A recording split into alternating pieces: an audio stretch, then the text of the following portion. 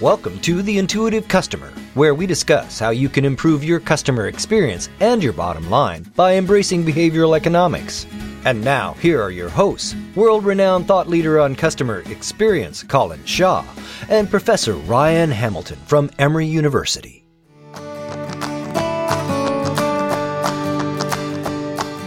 Confirmation bias is a really deep-rooted bias in all of us. We all have this tendency, and it's exactly what you described. It's this tendency to have an opinion about something and then to either seek out information that confirms what you already believe and or to screen out or ignore information that is inconsistent with what you believe and or to bend information and interpret it in such a way that it is consistent with what you already believe.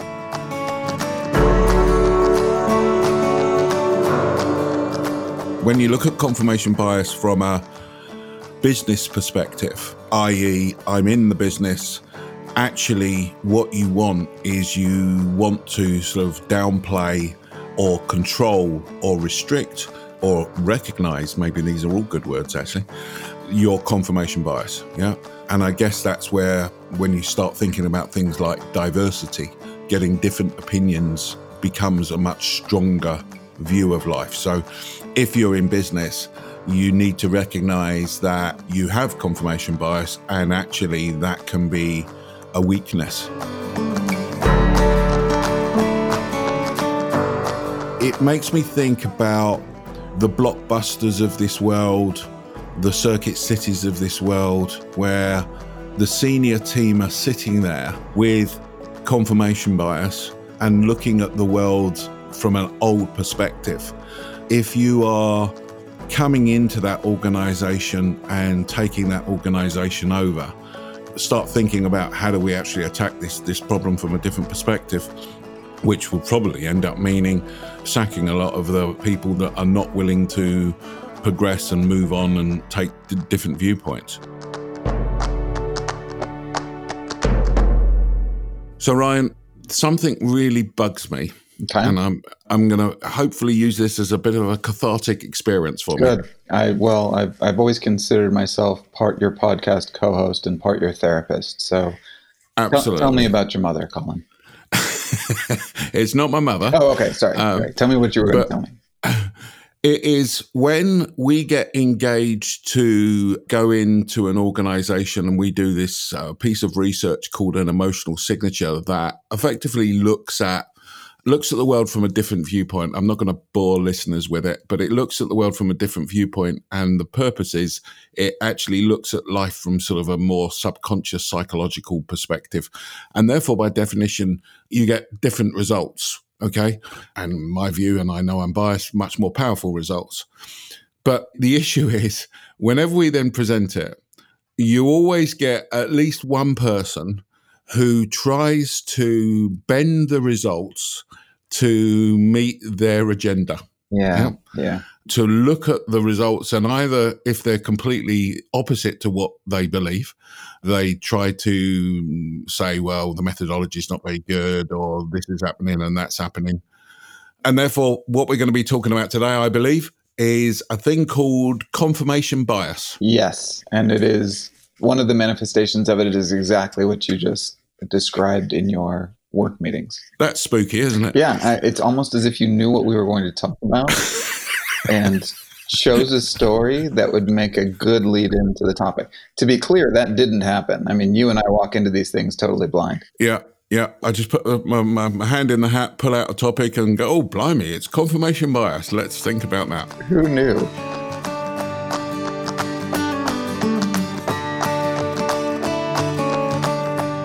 So confirmation bias is a really deep-rooted bias in all of us. We all have this tendency, and it's exactly what you described. It's this tendency to have an opinion about something and then to either seek out information that confirms what you already believe and or to screen out or ignore information that is inconsistent with what you believe and or to bend information and interpret it in such a way that it is consistent with what you already believe. So basically, we form some belief and then we just doggedly hold on to it. We don't want to let that thing go. Yeah.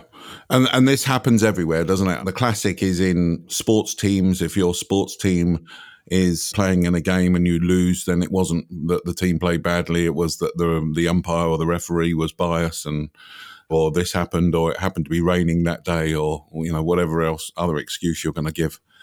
But it also obviously happens in politics as well, particularly, which is where you get obviously one side looking at one channel and another people of another persuasion looking at the other channels. I'm not going to get into politics, obviously. And you keep shying away from politics, and I keep dragging you back in there. You like tiptoe along the edge, and I'm like, come on, Colin, let's jump in.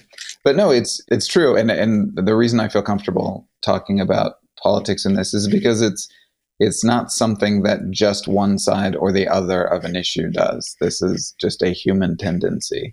And so in this era of increasingly more diverse media that we can get access to in terms of the number of, cable channels and then websites and blogs, that should objectively make us all better informed. Like we have now access, whereas 30 years ago, we had in the US, we had the three major TV networks, and then we had, maybe it's more than 30 years ago, I need to go back further.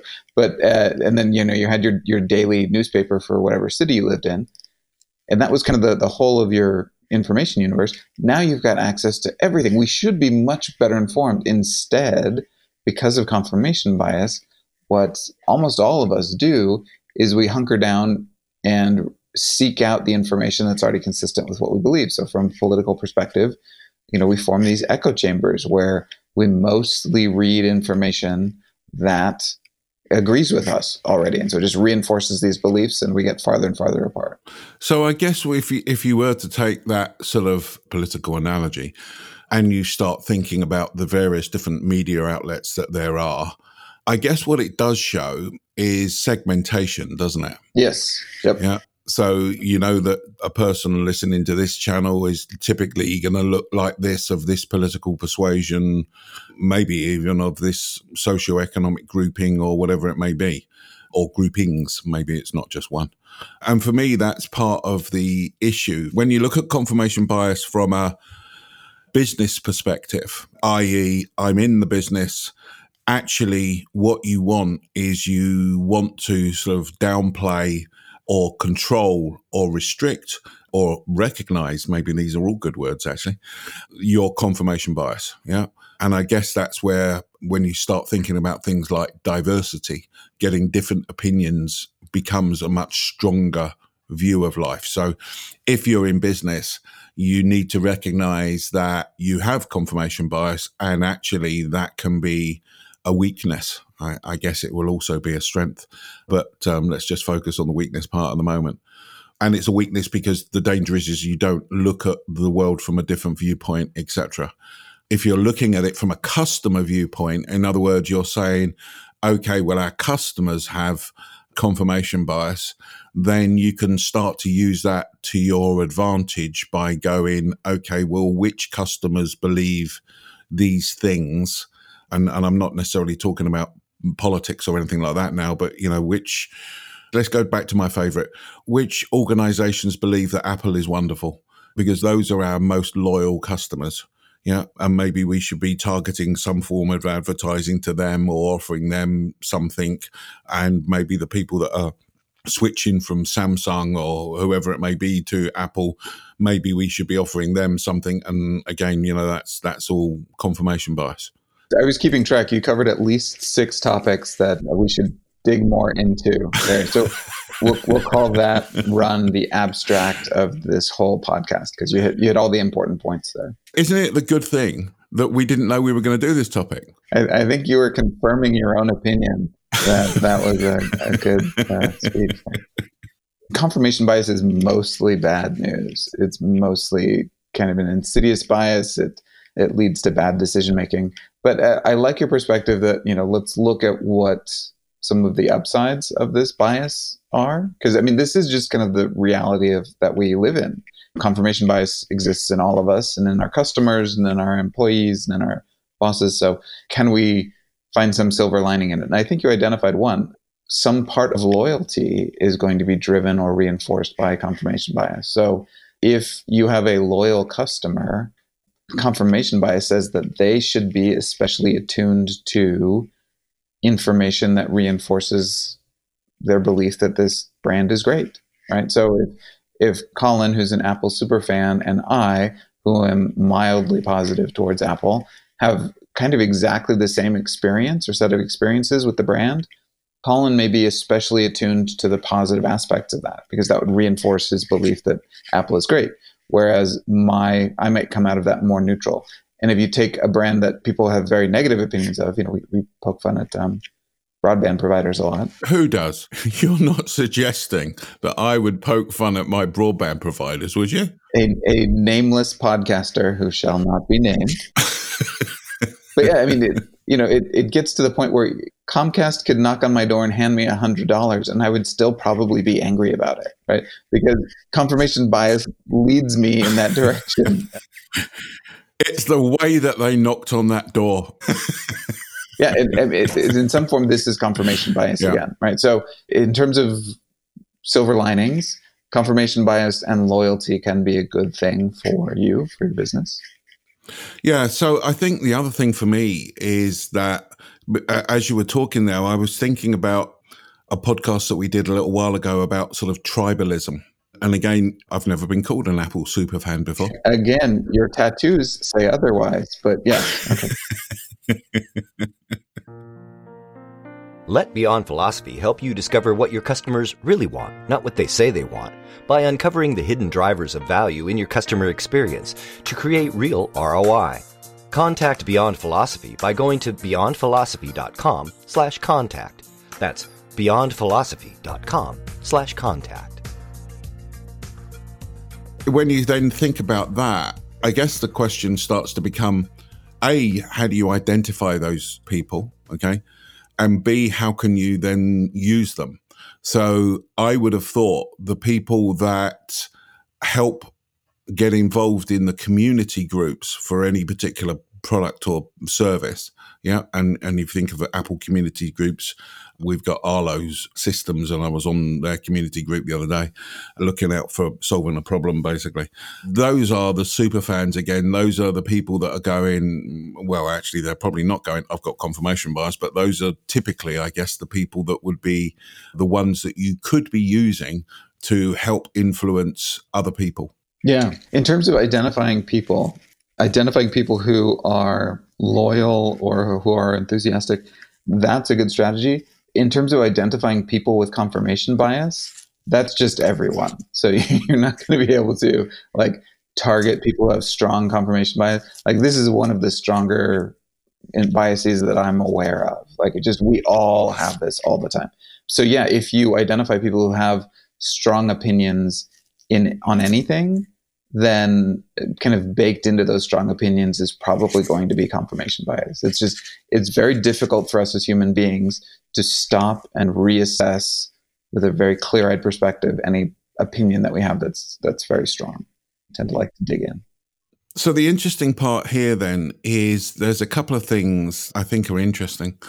One is what you were just referring to. Whoops, I just dropped something. It sounded like you dropped some money there, Colin. I assume that you have a tip jar for me on your desk, and every time I say something clever, you drop a quarter in it. I do. Am I wrong? You know what? That's the intention. And guess what? The jar's empty. Well, it sounded like you dropped something in there. So, after 2 years, I think I may have just earned my first quarter. And I got to tell you, I'm very motivated now. All right, hold on. That's me taking it out. Oh, no. I thought I just earned some more. Sorry, go ahead. Please continue. So what you were talking about was the strength of a confirmation bias, which sort of starts to play into the fact that some of those emotions are more, or some of those not emotions, some of that confirmation must be more intense for different opinions, I presume. Yeah, I mean, in general, the stronger you hold an opinion, think about people, and again, I don't want to light fires, but a lot of conspiracy theorists can hold on to their opinions in the face of overwhelming evidence against. I watched a documentary on flat earthers, so people who believe that the earth is not a globe, but is in fact flat. And in the process of some of these people were remarkably scientifically minded and smart. And they would design these experiments to prove that the assumptions of a global earth were wrong and that the earth was flat. And in the course of this documentary, these experiments would just fail over and over again. Like the evidence kept coming up. No, in fact, the earth is round like you were taught. And they kept on finding explanations for why those results couldn't be trusted, their own results.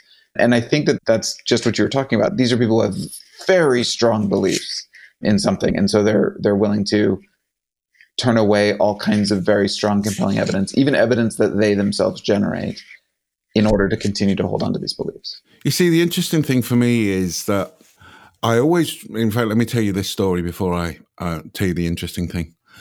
I went to, I'm going to try to avoid mentioning the company name, but I was presenting to this group of senior CEO and the C-suite once for, in fact, it was a retail client.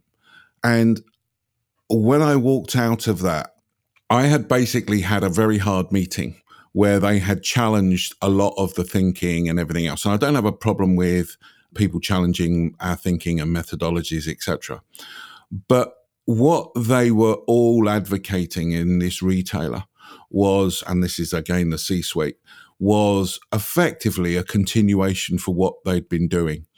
And without mentioning names, within the next 5 years, I don't think that retailer will be in existence anymore.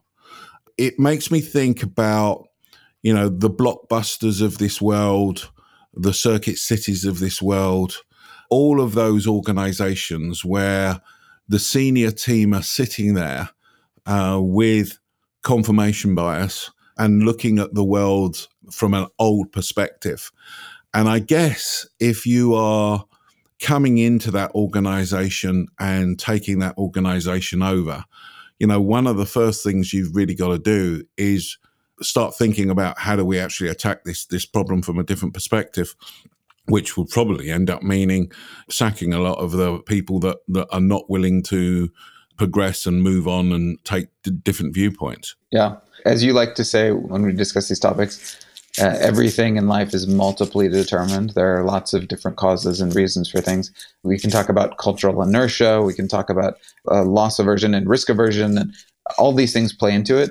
But you're absolutely right. We talked about kind of maybe one of the silver linings of confirmation bias, but I don't want to give people the impression that it's like good and bad. It is mostly bad. And you've identified one of the major reasons why it's bad for us.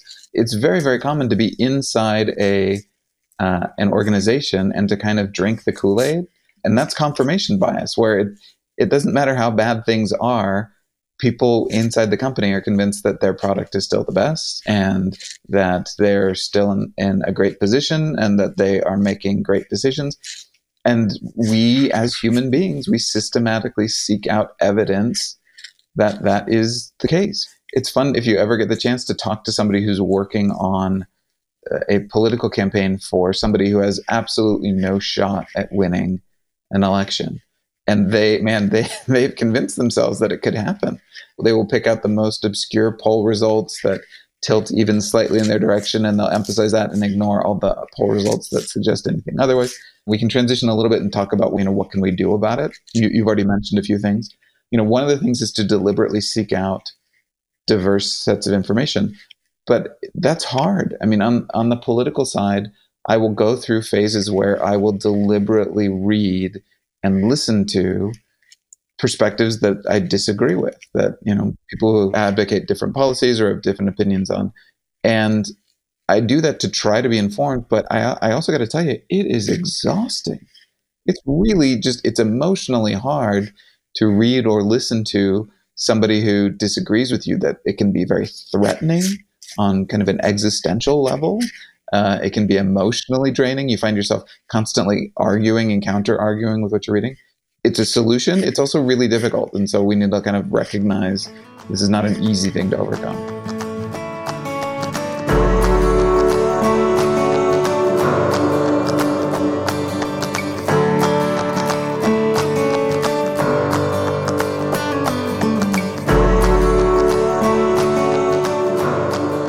Yeah, no, absolutely. And continuing on that, a normal thing about what is it we should do. Yeah. I think I've actually written down two things. One is you've really got to walk in other people's shoes.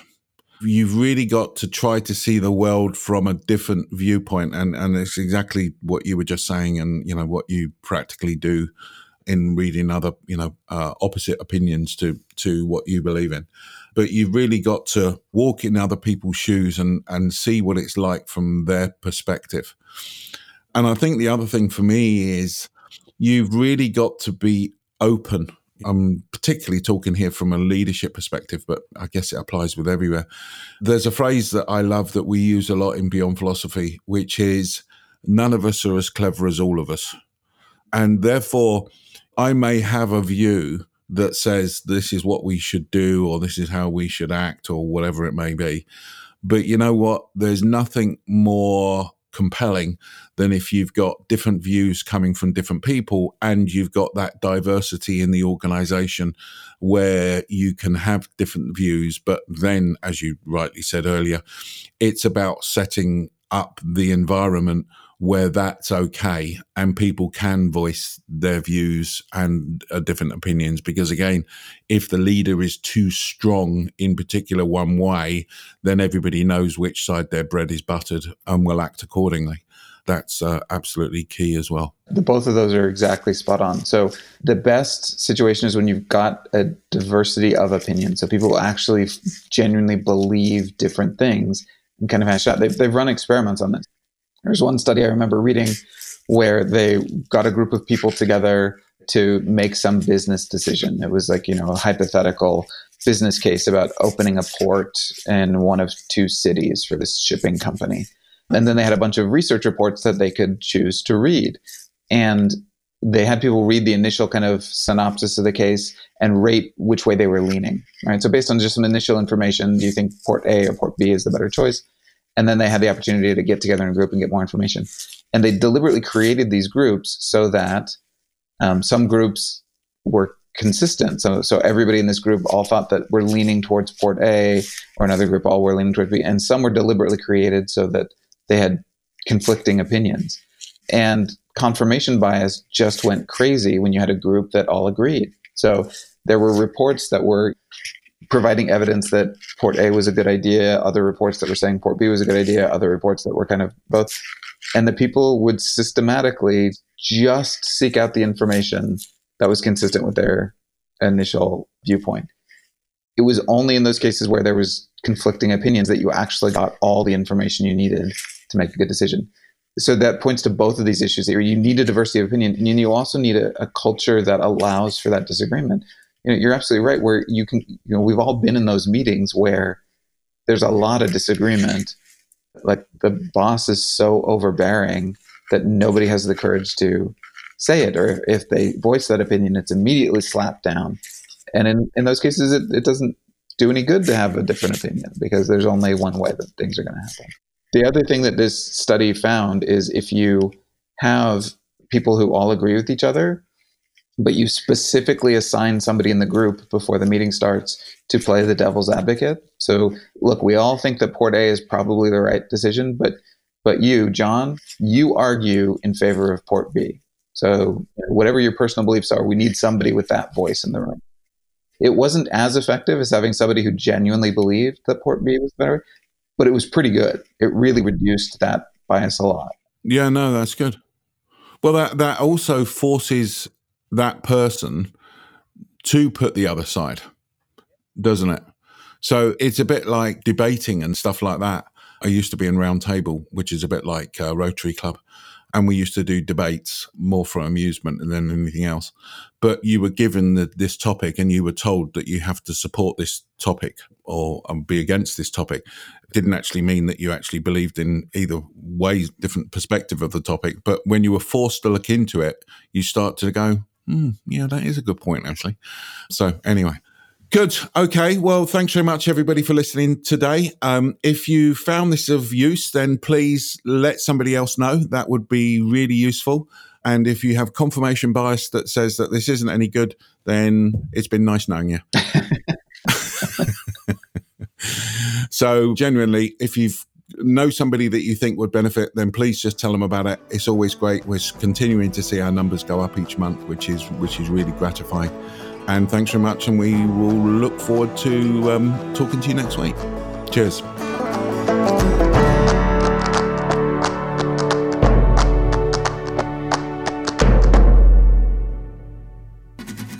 This has been The Intuitive Customer with Colin Shaw and Professor Ryan Hamilton. But it doesn't end here.